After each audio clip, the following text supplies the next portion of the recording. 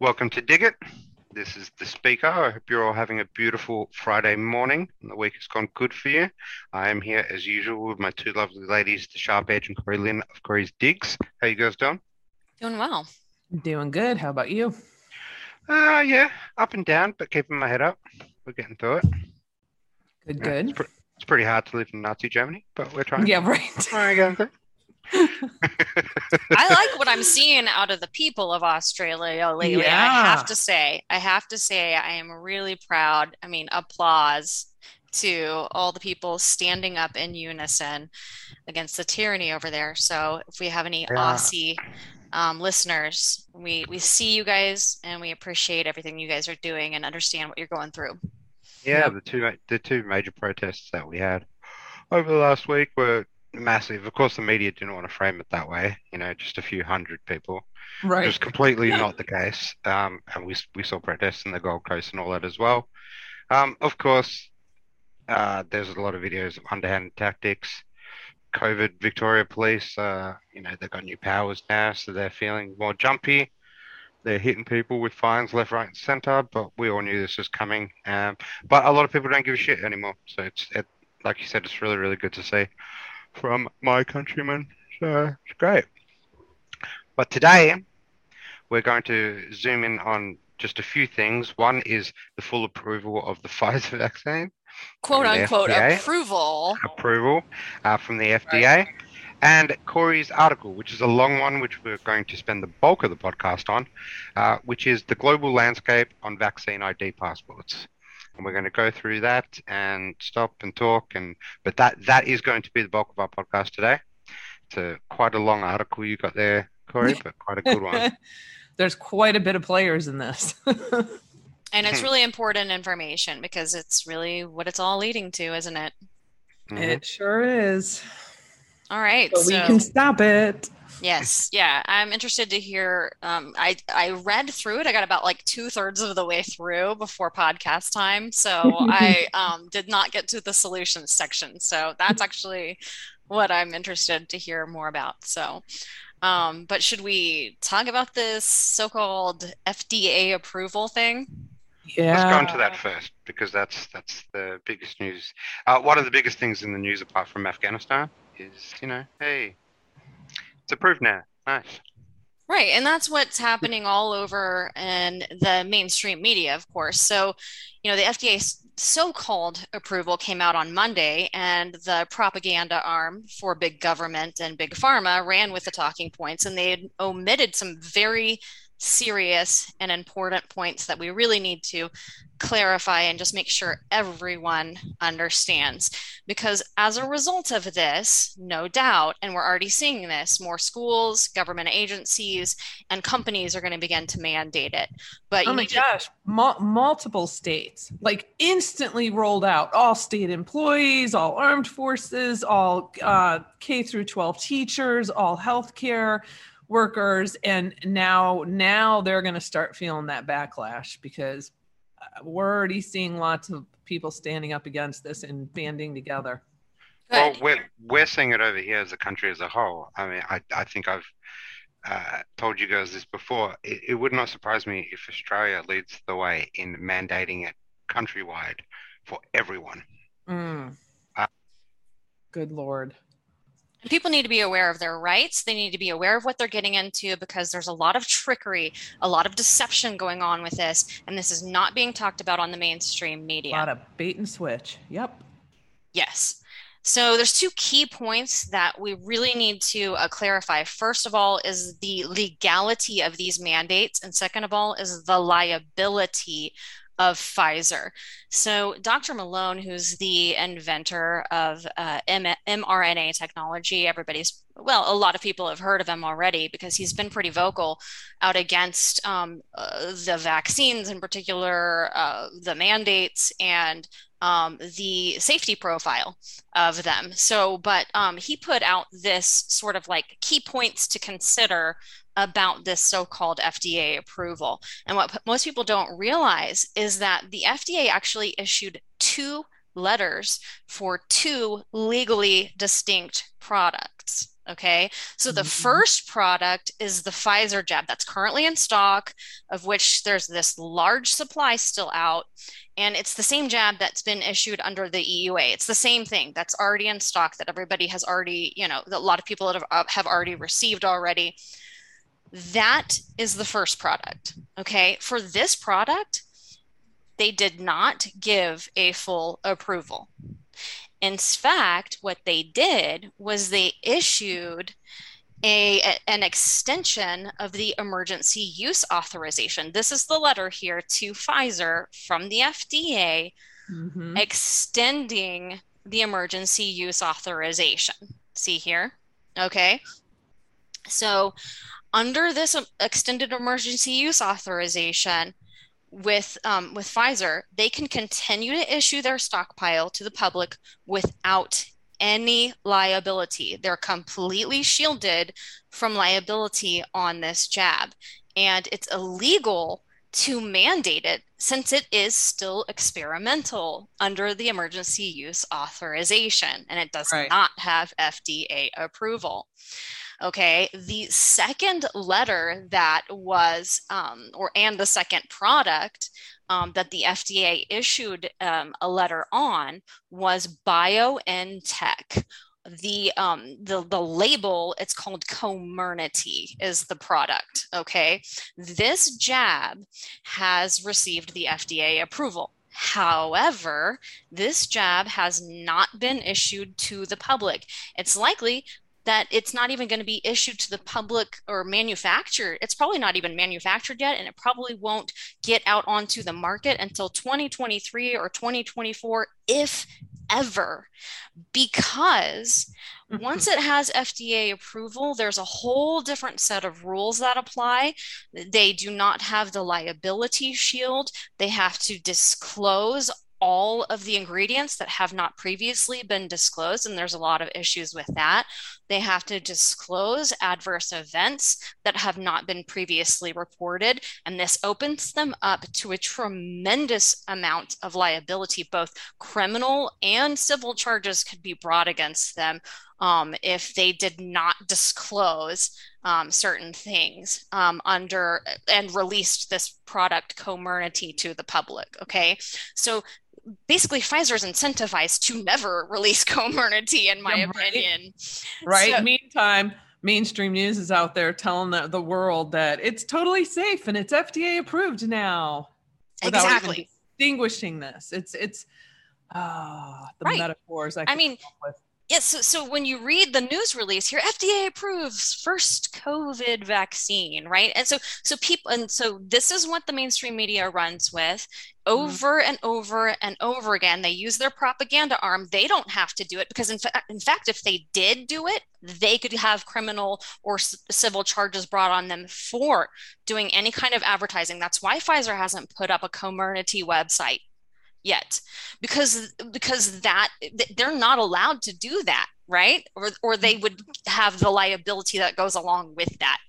So they're using the mainstream media to issue these talking points because they're not going to be held liable for it, right? So, but it's just very important that people understand that if anyone receives the jab currently, that is the one that is under emergency use authorization. It is still the experimental jab where Pfizer is still shielded from any liability. Should something happen to you with an adverse event, or something happen to your child with an adverse event, then there is no way of seeking damages for that. And along with that, under emergency use authorization, again, it's still considered experimental. They legally cannot mandate that, because you cannot, as a requirement for employment, you cannot force people to undergo human experimentation. And you know what's really sad is they'll end up picking up, who knows, thousands of people before all of this gets viral enough to where, throughout alternative media, to where enough people finally know, because that'll happen. This will get out. Everyone will continue to hammer this until the truth comes out. and the media is going to have to walk it back. I mean, But people were taking this jab before it was even FDA approved, right? Some people didn't give a shit.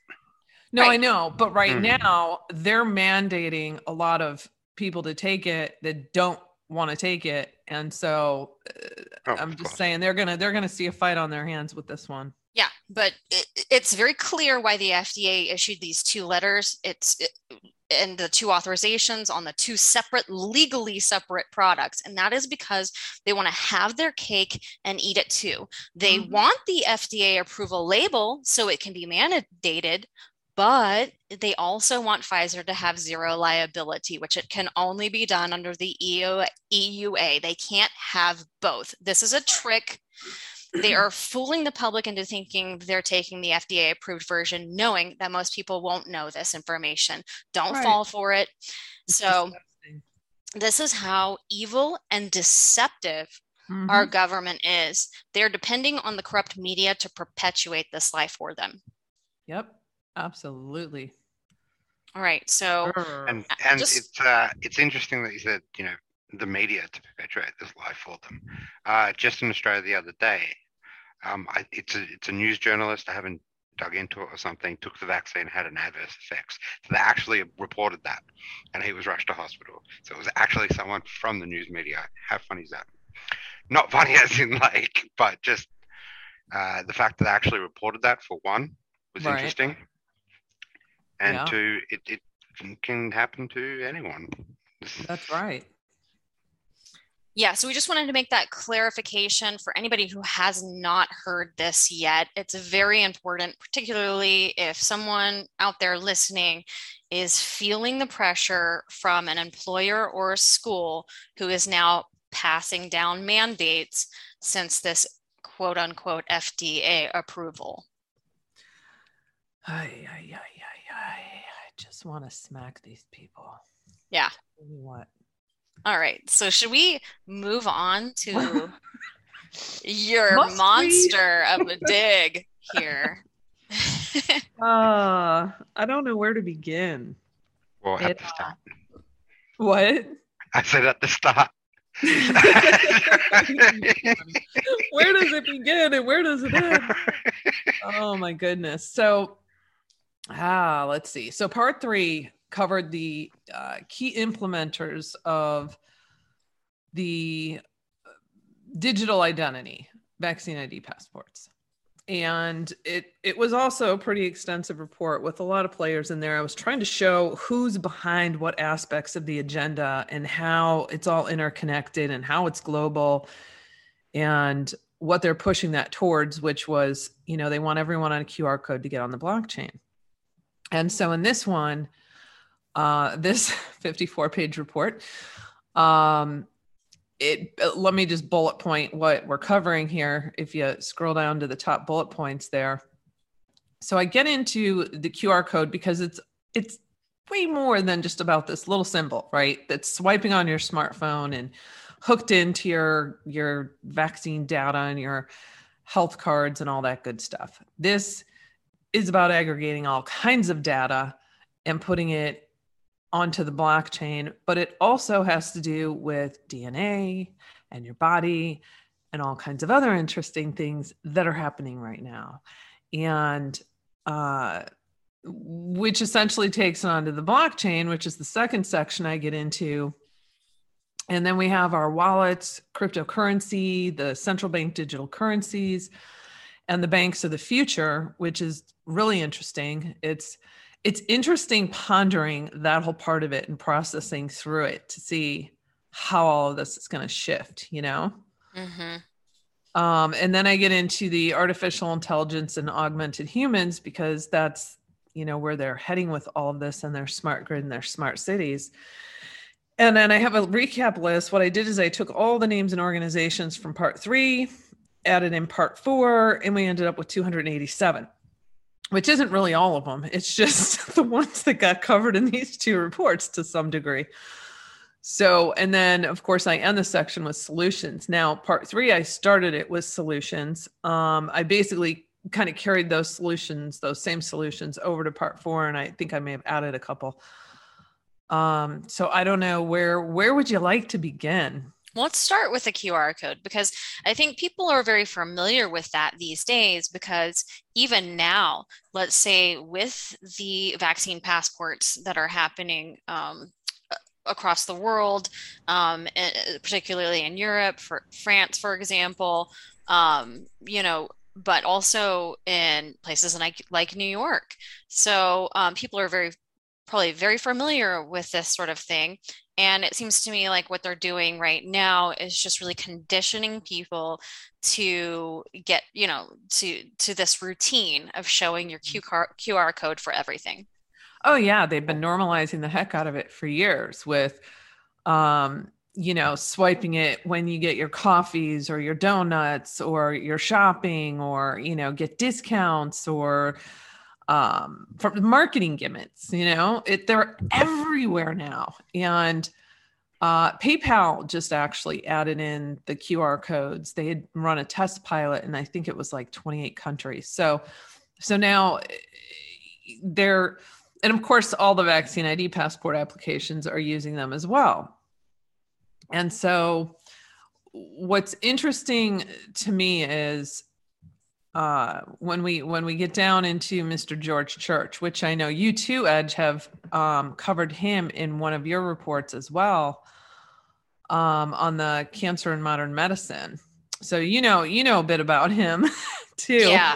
Yeah, he's an interesting character. You could write up a 54-page report just on George Church. I know. He's like a godfather of eugenics. So what he's done and what other down there to George Church. Yeah, here's our little friend. but before we go there, I just want to talk a little bit more about the QR codes because at the moment in Australia, they are everywhere. I don't know what it's like in America, but they are legitimately everywhere. Every shop you go to, you kind of have to. Well, you don't have to sign in. I've said this before, how I kind of fake it. But now they're putting laws and rules in place that if you're caught not using the QR codes and if you're caught not signing in, there is fines. Wow. So we're pushing down that line as well. I mean, the kids probably selling lemonade down the block probably have a printed out QR code. It's everywhere. Like honestly. Right. That's what they do. They take something and they make it trendy. And they try to normalize it and they get everyone sucked in and then they spin it and use it for what their real intentions are. They weaponize it. They did the same with masks, right? Try to make it trendy. Oh yeah. Fashion style. On them. Fashion style, right? People. Well, with the QR code, they're selling it, and I was reading through your report how, of course, they always sell it as convenience, and a lot of this is connected and sold as convenience. Same thing with the 5G stuff. It's sold, it's packaged and sold to the public. Like, look, everything's right here on your QR code. Look how convenient it is. You can just flash your phone and have all your information right there. It's, Oh, yes. Right. And we won't have to carry a driver's license anymore. And you won't have to worry about filling out all these health forms and everything because we'll have all your data in one location hooked into your bank account and everything. And I think most people, at least our listeners, fully know that's the game plan. But one of the things that I haven't really seen talked about is, I don't know how many people are aware, but they have figured out how to store the sequencing information into a QR code so that the scientists can share it and then extract it out of the QR code. And so what George Church and several others have started to do is create, so he owns multiple companies. The dude has over 150 patents. Okay. We're talking Harvard professor, MIT, he's hooked in with NIH, Department of Energy, on and on we could go. Quite an extensive background. He initiated the Human Genome Project. So he's a molecular engineer, chemist, geneticist. We'll just sum it all up to eugenics. So with Nebula Genomics, one of the two companies I talk about in here, that what they're doing is you can pay $99 or $299 to have your DNA sequenced and learn all this wonderful stuff about yourself. We know they've been doing this for a while now with the Ancestry, 23andMe, and all these databases that we've been warning people about, right? Well, what he's done is he's created this wonderful little marketplace where you're now, if you go through his company, Nebula Genomics, then your information can be on the blockchain. So if you choose to sell it to other scientists or labs that want to study it, you will get cryptocurrency, you will get tokens, right? Because it's on the blockchain. So we've now moved this DNA, our DNA is now moving onto the blockchain along with all of our data. And so the other company, can't think of the name off the top of my head. The other company that he's working with, though, has also, or that he co-founded rather, also has a huge marketplace. It's a whole healthcare setup of products and, of course, the DNA, excuse me, and a bunch of other stuff. So this is becoming a new trend now that other companies are starting to do as well, because they need as much of our DNA as possible. It all ties into the whole transhumanism and AI agenda.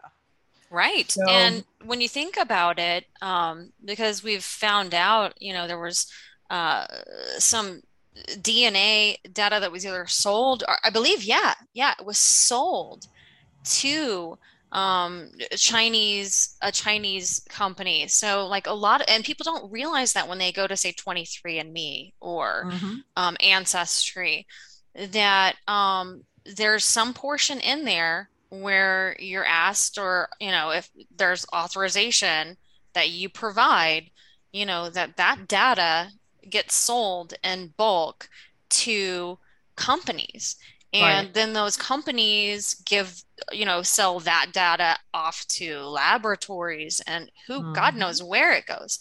But let's say, for example, a laboratory in China, I'm not going to specifically name a particular laboratory, but there's one I have in mind. Let's say they got a hold of all these Americans' DNA. Could a laboratory that is working with the Chinese government then start making bioweapons based off of genetic information to target specific people? Okay, so this is the kind of tricky, this is what you're getting into when you submit your DNA information to anything. But listen, this guy, so they say that genomic big data is projected to outgrow video and text data within the next few years. Think about that.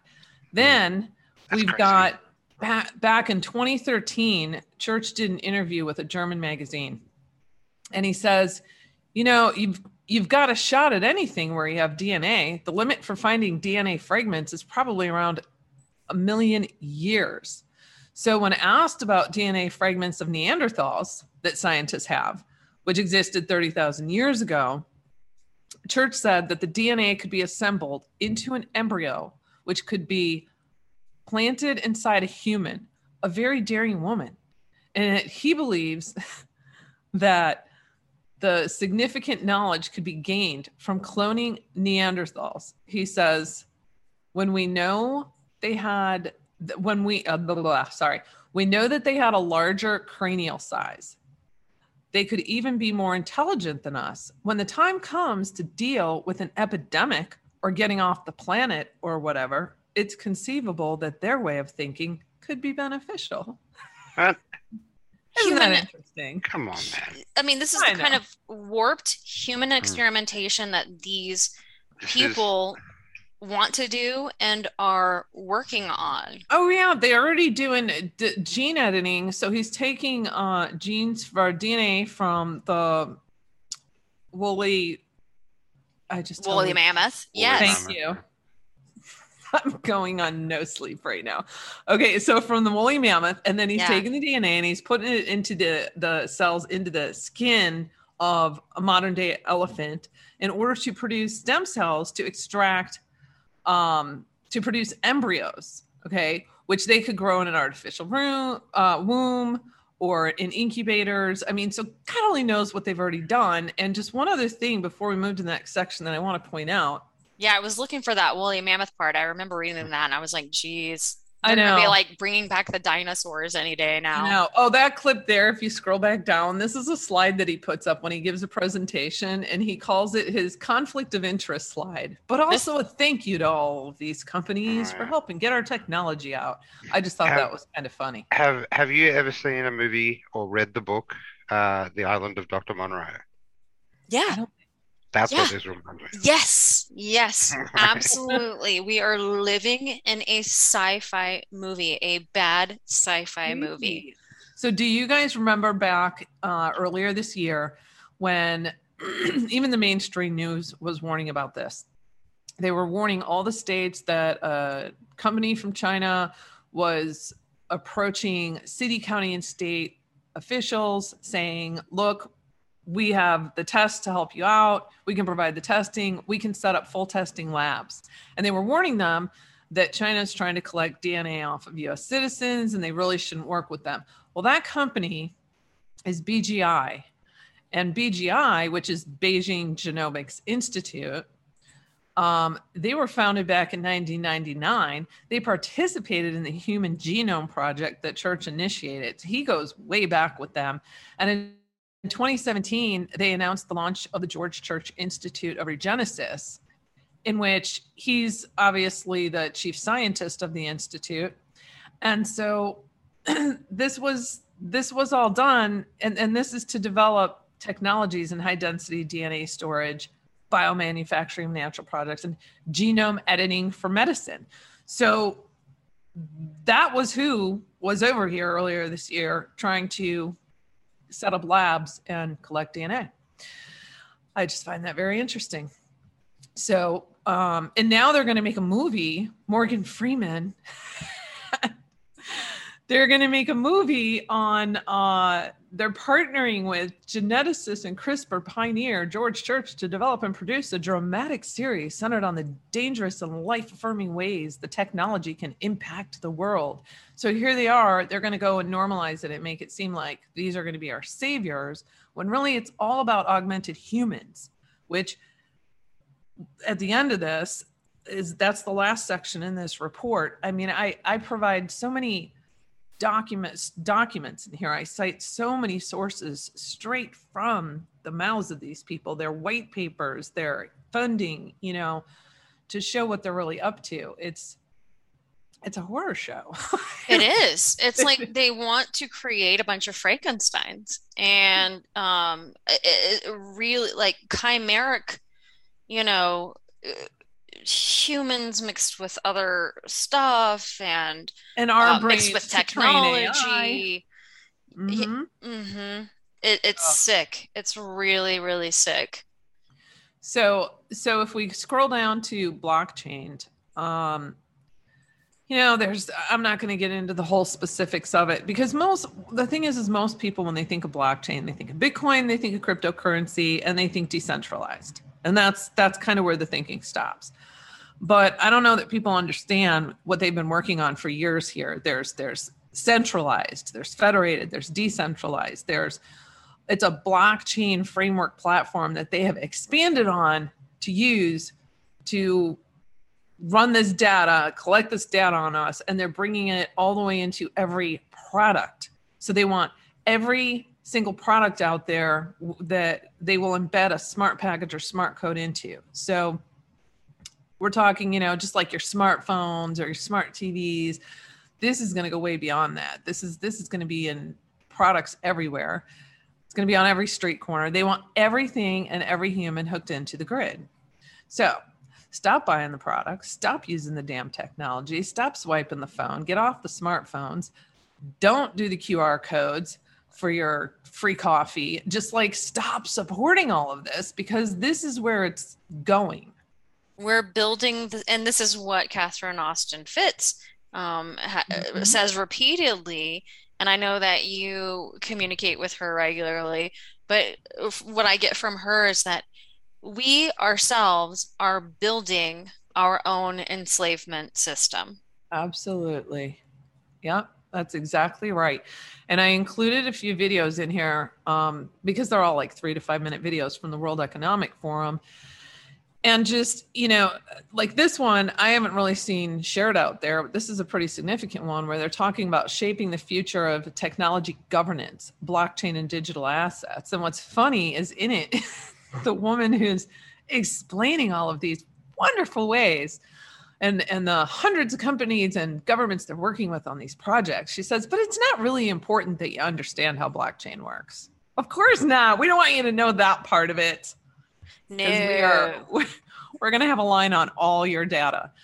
So basically in the blockchain section, I cover a lot. The World Economic Forum, the clouds, the who's leading the way, who the top companies are right now, because I want people to see how far along this is and how far we have to go. I mean, yes, they've been working on this for a while, but when you're talking about a global agenda of this scale, some of this stuff takes years, So, like digital currency, I think that's going to be some time before they get to that point. But all of this is in the works. They've already run pilot programs under the blockchain section and other sections. I list multiple, like if you scroll down where it says big moves in blockchain already underway, there's a lot happening already.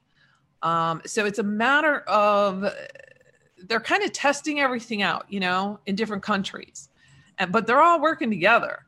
And so this one over here, their system works great for this. Well, this one over here, they have some good regulations and standardizations in place. So let's integrate that. So it's this huge web, this huge work in progress, and we can stay ahead of it.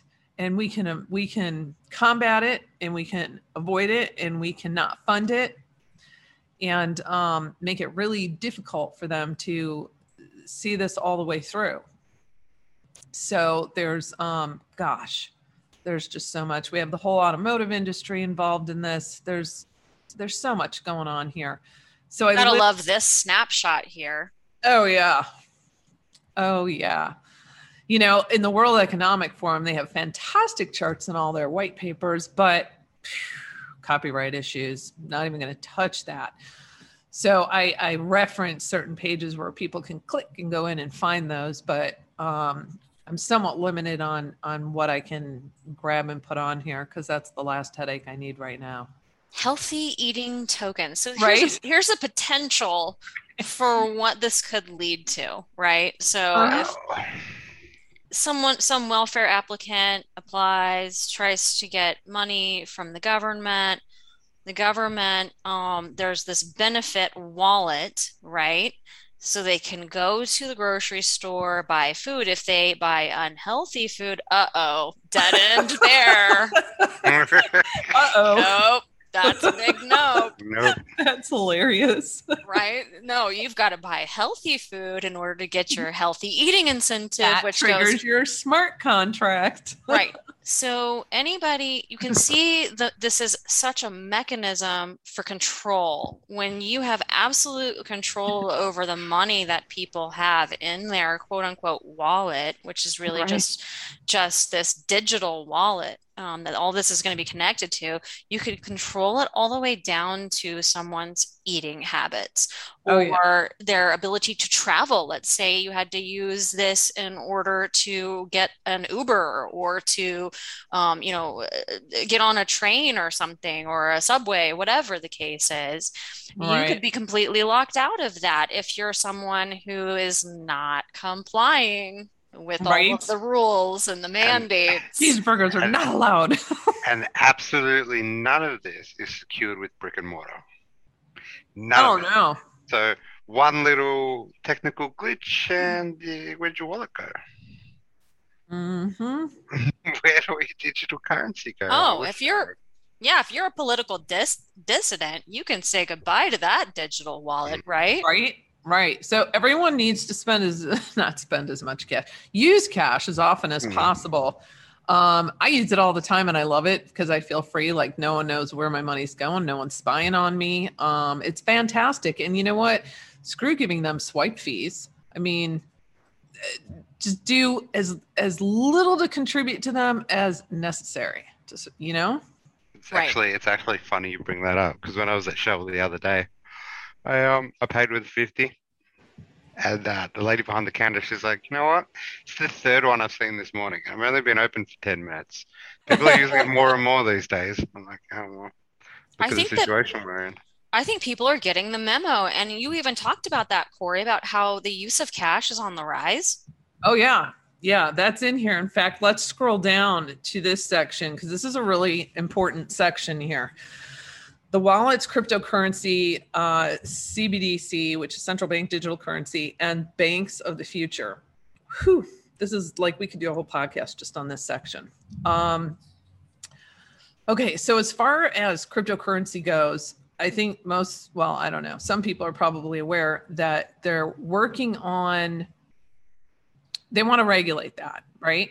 So there's actual information that they've sunk into this big infrastructure bill and whatnot. And they're talking about how they could potentially earn, millions in tax dollars by adding taxes and reporting. And they're talking about reports coming in from brokers. And so all the crypto people are going, well, wait, you're not clarifying what brokers is. So we're not getting like a real clear cut vision of what that's going to look like just yet, but it's coming. And according to the documents in the bill, it's something that wouldn't roll out until I believe the end of 2023. So that's kind of where we're at with crypto. I suspect, and this is just my opinion, that eventually they will make it so difficult, tricky, high regulations, taxes, whatever crap they pull, that to intentionally squash crypto because they want to get people onto the digital currency. Like China has banned it. Right. They banned like financial institutions from utilizing crypto while they're rolling out, testing out their digital currency over there. So, okay, so let me just... And just as a side note, in that infrastructure bill, I believe there was a whole segment on it about crypto where there were some regulations proposed as far as making it no longer anonymous to a degree, where crypto companies would have to report as far as, the users and the transactions and so forth. Because right, and that's where the confusion's coming in because they were using the word brokers. Right. And you know how they always have their little glossaries in those, like with the language, and they weren't really defining what brokers represent. So yeah, so much going on. You know what else they stuffed in that bill? The Digital Equity Act, which at first glance looks okay, well, that's nice. They want everyone to be on broadband. So the lower income and the poor and those on disabilities, we're going to get some activities going to help them and train them. And we're going to make sure we get broadband out everywhere. Right. And all that's really about, and it was like, I think the suggested funding is around 2.7 billion on that.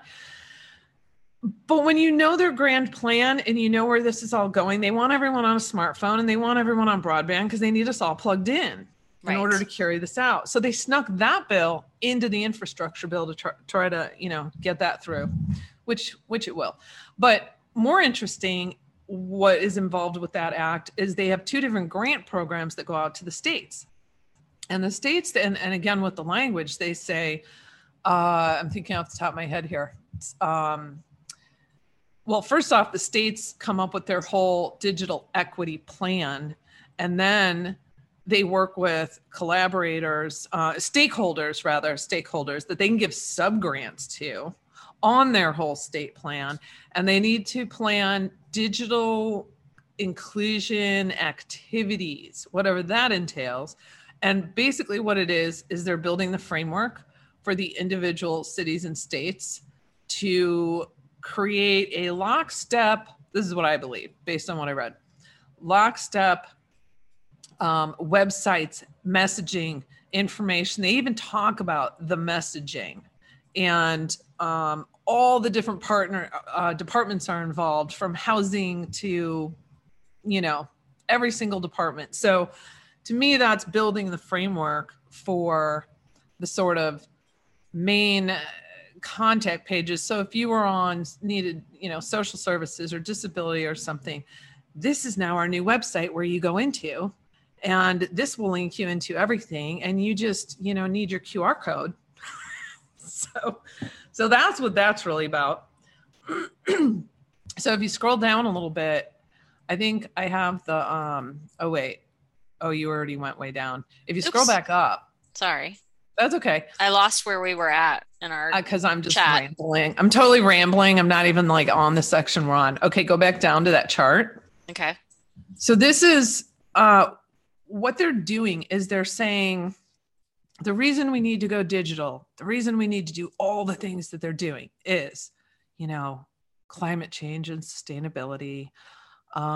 Cash is bad. Less people are using cash. It's more cost effective to go digital. That actually the Federal Reserve Bank of Kansas City said QR code based mobile payments substituting for cash will allow banks to reduce costs related to cash services and will increase the volume of consumer transaction data available to banks and non-banks to better understand their customers' behaviors and needs. And that facilitating the continued use of cash may hurt consumers who may not otherwise be motivated to go digital, all else being equal. We may be perpetuating the use of a less efficient payment method with both business and consumers suffering in the end. Do you guys know anyone who's ever suffered from having cash? Nope.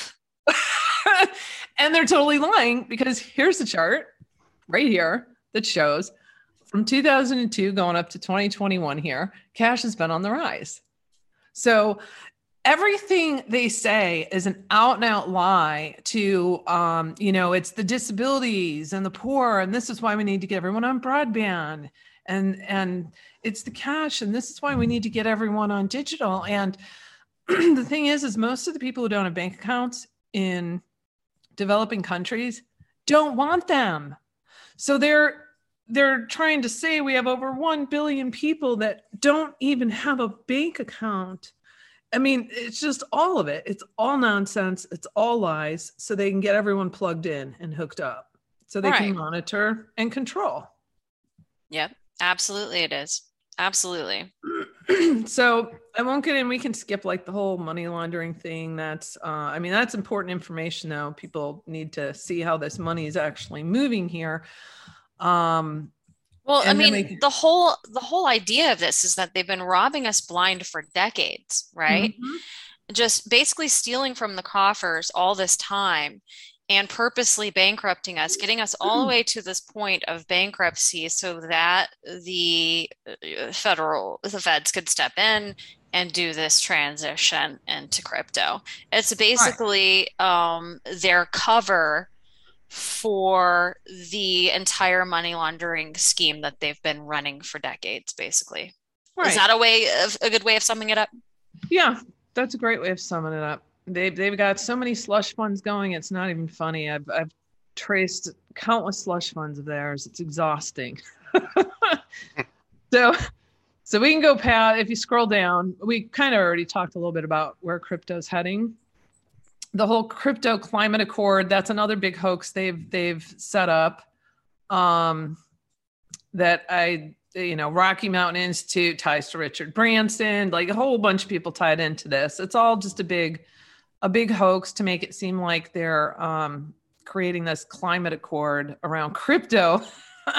Because, when you are going into the whole blockchain thing and the supercomputers and the amount of energy that will be used for these platforms and 5G and just all of this, it is a lot. But they've already been working towards that. They're already doing it. So this is all just sort of a hoax to draw attention to themselves and make it seem like what they're doing is all for the good, you know. Doesn't Bill Gates actually have a patent out for some sort of technology that once everybody's hooked up, then they could actually be their human energy could be used as a source of energy to mine on the blockchain. Isn't that a thing?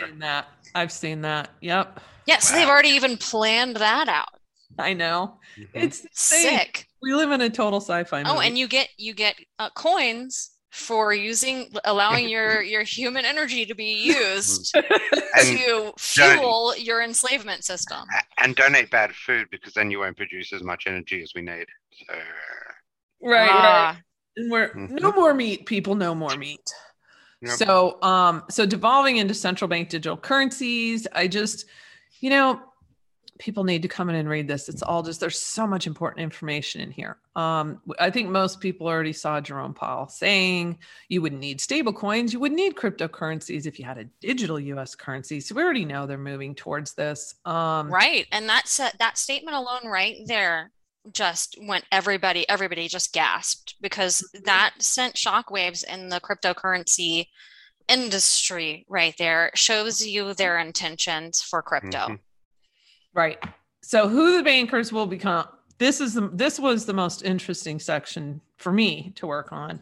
Kind of connecting the dots and searching through to see what's going on, try to figure out their future plans, So right now we have 4,357 commercial banks in the US, which is down 2,789 since the 2008 crisis. And over the last 15 years, the Fed has approved 3,576 bank mergers with no denials. And then in 2016, at the end of 2016, the Comptroller of the Currency announced that they would begin issuing new fintech banking licenses so that would allow the financial technology companies to expand across the country more quickly. So that was interesting and started sending me on my path. And then they're consolidating. They're totally consolidating. And so I read this lengthy report, 2020 report by the OECD, which is the Organization for Economic Cooperation and Development. And it's on digital disruption in banking and its impact on competition. And basically, I'll just read the few little bold points here. The report analyzes possible strategies of the fintech and big tech players and the role of regulation. So they discern that regulation will decisively influence how involved big tech will become with the industry and who the dominant players will be. They feel that big tech platforms are much more disruptive to the traditional banking business due to, I think everyone can answer this, their massive amounts of data they have on everyone, right? They already know what our spending habits are. They've got these massive bundles of convenience for everything you need. You go to Google Pay or Apple or PayPal, they already have these huge, robust systems with a massive customer base. And here's the key. They don't have the banking license. They don't have to deal with the regulations, but it also prevents them from being able to provide like a checking account or loans. However, there's a way to sneak around this by partnering with banks. And so if we scroll down, let's see. Okay. So basically what I did is I took a look at PayPal and Google kind of as my little case studies to see how far they've come and what's going on here, because we already have Amazon partnering with JP Morgan Chase. We've got Apple and Goldman Sachs partnering for credit cards. We have Amazon's also partnering with Bank of America. Google's been partnering with multiple financial institutions, and even PayPal. The next section down on PayPal has, in addition to launching their whole QR code in-store transactions and whatnot, and everyone knows, I think PayPal owns Venmo, which just did 160 billion in transactions in 2020. Well, what they did is they partnered up with Bancorp Bank. They've got different MasterCards rolling out. So this gives the FDIC insurance, right? Which they can't get otherwise. And then they partnered up with WebBank, which is a Steel Partners company, to offer business loans. And so what's really interesting about this is I find that JP Morgan does not like this at all. So they said, because I'm thinking, well, God, are the central banks going to become like the overseers, and the big tech is going to be like, they're going to have like these controlled gatekeepers, right? Because they could just turn away the smaller businesses and say, no, we're not going to let you in. We're not going to partner with you guys. And so over time, what will happen is they're going to try and squeeze out small banks and the community banks, and the middle banks will merge. The big ones will gobble them up. And so there's definitely, we're going to see major shifting and consolidations happening. Not to say it's all going to swing in big tech's favor. This is just one plausible way that I'm seeing things going right now. And so in January, JP Morgan Chase and Company, the CEO, he went on this rant and said, well, this is unfair competition. There's over PayPal using the credit cards, offering the MasterCard and whatnot. And so they said, so what it is smaller banks that have under 10 billion in assets are exempt from a regulation that the bigger banks are not. And that regulation requires that banks put 2 unaffiliated networks on every debit card they issue, and retailers then have the ability to choose which network handles a transaction. So the CEO of JP Morgan says there are examples of unfair competition, which we will do something about eventually. People who make a lot more on debit because they operate under certain things, the only reason they can compete is because of that. And he says, you can expect that there will be other battles that take place here. So then 7 months later, all of a sudden the SEC opens up an investigation into PayPal about whether their swipe fees paid to banks that issue PayPal's debit cards meet Federal Reserve guidelines. Now the Federal Reserve is weighing in on making changes to these rules on governing the debit cards. And so you can see how the bigger banks, which is funny, them even calling this like unfair competition. They don't want the competition, right? The big banks do not want the competition. And then we have Google, who creates Googleplex. And so they now can provide checking accounts. And so by partnering with these banks, they've got the FDIC insurance. They don't have to deal with jump through hoops on regulations. And so they have over 11 financial institutions. They're working on trying to pull in more banks. And so I'm sure you can already see like where this could be heading potentially. I mean, they're working hard at this. And as far as banking licenses go, there's several tech companies, some from, the UK, Netherlands, England, that have come over here to get banking licenses and operate out of here. Some are fintech, some are full branch, charter branches, national traditional banking licenses. Square, I didn't know this. Square was approved for a banking license, Jack Dorsey, and to form a Utah-based bank. So he can eventually branch that out.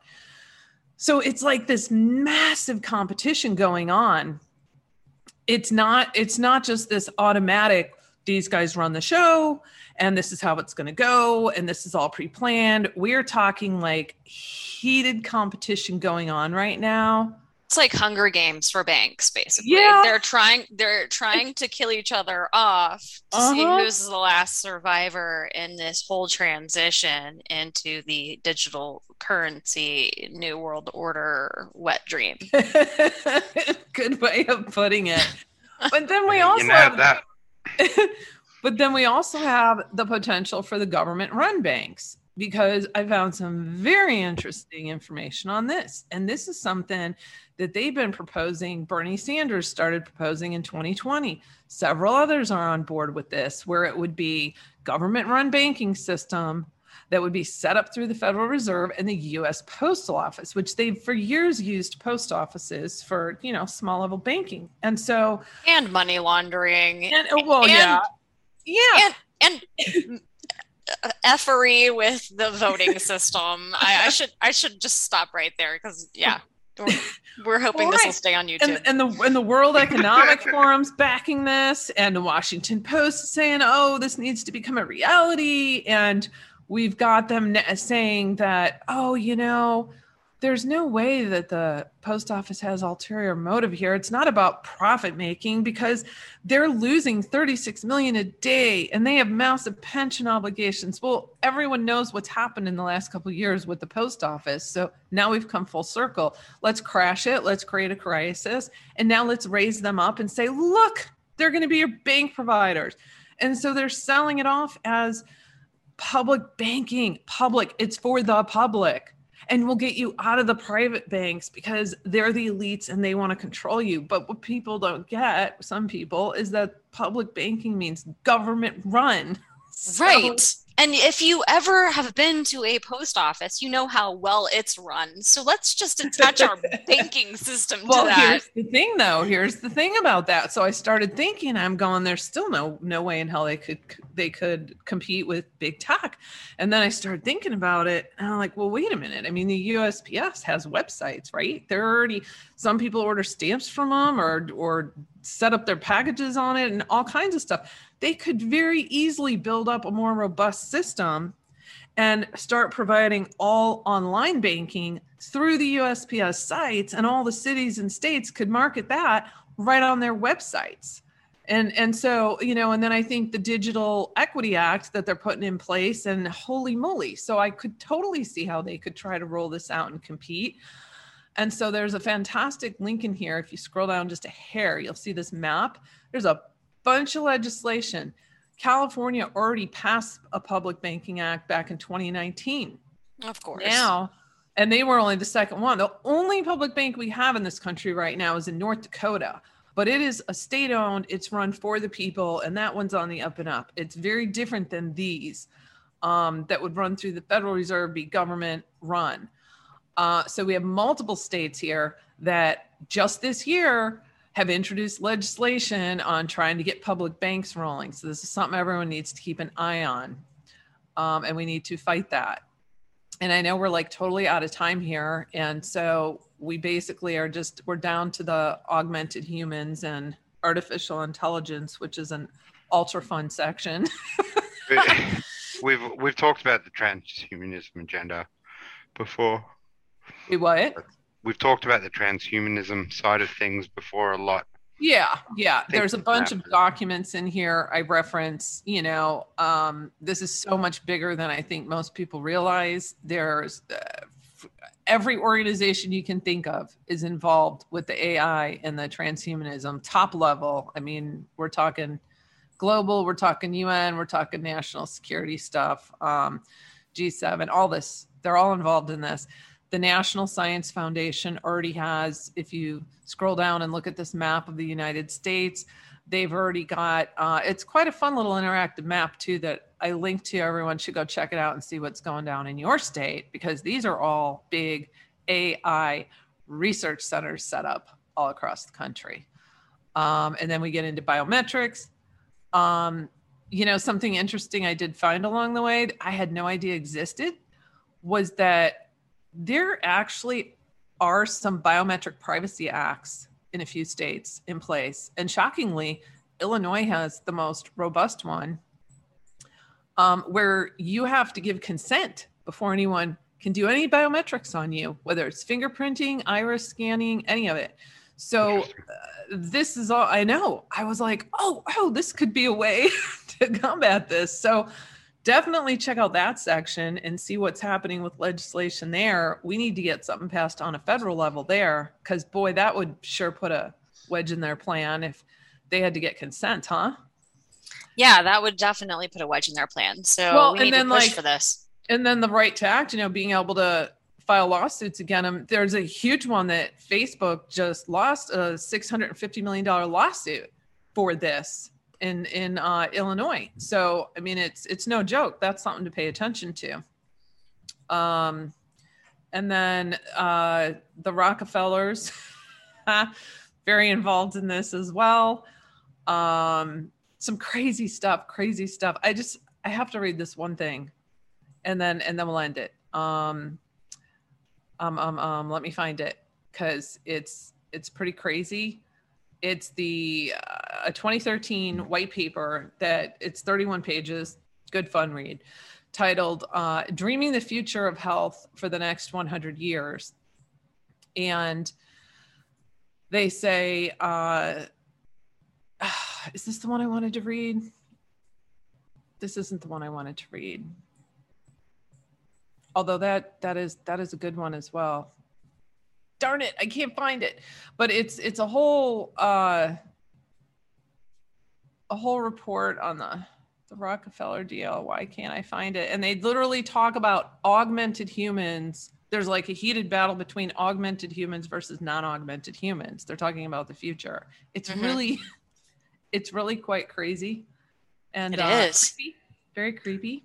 And had you presented this information to me, say, a few years ago, I might have said, this is just like the pretense for a sci-fi movie. Nope, 2021, I am fully on board with understanding that this is their plan. However, and I think it's important to note before we close out, there is an entire section down here where after you talk about the key implementers, we talk about solutions, and we can't overlook that. That's really, really important thing that we should, I think, just quickly, end things on the high note. I agree. Look, don't let anyone coerce you, shame you, guilt you. Do not do the QR codes. Not on anything. Stop doing the QR codes. If you go into a restaurant to eat and they refuse, because I'm hearing this a lot lately, that people are not giving them menus and they're saying you have to scan your QR code just to read the menu. I would demand a hard copy of a menu, and if they don't, I'd leave that restaurant. We need to stop supporting this crap. The more people that refuse to use it, it's going to put a real dent in their progress. So definitely pay attention to the legislation. I've pointed out a lot on legislation throughout this report, much of which we didn't actually cover. Get your money out of the big banks, move them to the smaller family-owned banks, support the community banks. We need to get more going on the community bank front, because they're eventually going to be gunning for them. But just seeing the fact that cash is on the rise and people are getting really smart about this, that is really positive to see. Focus on the family and the community, energy systems, food systems. Let's see, shopping, stop funding these people. I've got resources on here on my solutions page for that. Stop working for these people, stop buying their products. There's so many ways. Everyone says, well, what can we do? These are ways that make a dent in it, and not just a little dent. When you get hundreds of thousands of people, millions of people saying, nope, we're not shopping Amazon anymore, or nope, we're all pulling our money out of this bank over here. That makes a hell of an impact. Exactly. Stop buying anything that says smart, because it isn't. That's a trap. Word games. Smart is stupid. That's right. It's always the opposite of what they say it is. That's right. And yada, yada, yada. One of the most important things is the power of intention. This is so scientifically proven for forever now. And okay, everyone's going to say, well, who trusts science nowadays?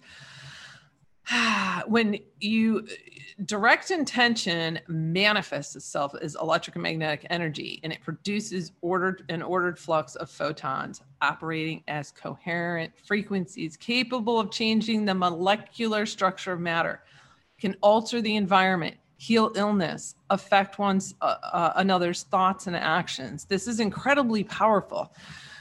The thoughts and the intention behind them. Spend time each day. Don't, people, it drives me nuts because people go, everyone's going to drop like flies. Everyone's going to start dying off. And I'm like, oh, the energy and all of that. If everyone would start saying everyone's going to heal, we're going to heal everyone. We're going to see a future that's freaking beautiful. There's so much in that I don't have time to go into. It is so critical. It is the most important thing anyone can do right now. Right. There's so much power that we the people have. It's simply a matter of unifying and asserting that power. And it includes the power of intention, what we want to manifest in this world, what we want this world to become, not succumbing to their plan and saying, oh, it's a lost cause. No, asserting our power, especially in unison as a mass noncompliance and mass manifestation of the world we want to see. So we have so much power. It's really just, and I think that we're really seeing that more and more and more, that mass noncompliance, that unifying, that asserting our power that we innately have and that they don't want us to realize that we have. That's right. Because there's power in collective fear as well, which was what they're using, which is what you can see, especially with coronavirus, especially that mass fear creates an energy in itself. It creates more of that. So like Corey said, and I've talked to Edge about this before too, it's working on yourself from your core. You got to change yourself before you can change anything else. Get with these groups, get with these people, like-minded people, like yourselves, and that will continue to manifest and will continue to grow. So absolutely. That's what we need. I think that's a great way to end it, guys. Anything else, Corey, that you wanted to add? Oh, goodness. I don't think so.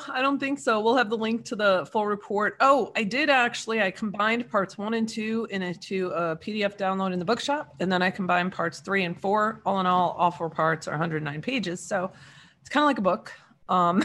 So those are now available in the bookshop for anyone who wants to purchase those for a small fee. Otherwise, obviously, my reports are all free on my site. And we'll leave links in the description for you all. Please definitely check out Corey's report. It is important, and definitely need to continue this discussion on ways we can move forward and change the paradigm. So thanks, guys, for joining us today on Dig It with a speaker, myself, the Sharp Edge, and Corey Lynn of Corey's Digs. Please be sure to share this podcast. We're on BitChute, Foxhole, Gab TV, iHeartRadio, Odyssey, Pilled, SoundCloud, Spotify, Stitcher, TuneIn, and YouTube. We're everywhere, so share it, and we'll see you back next time right here on Dig It. They're ravenous.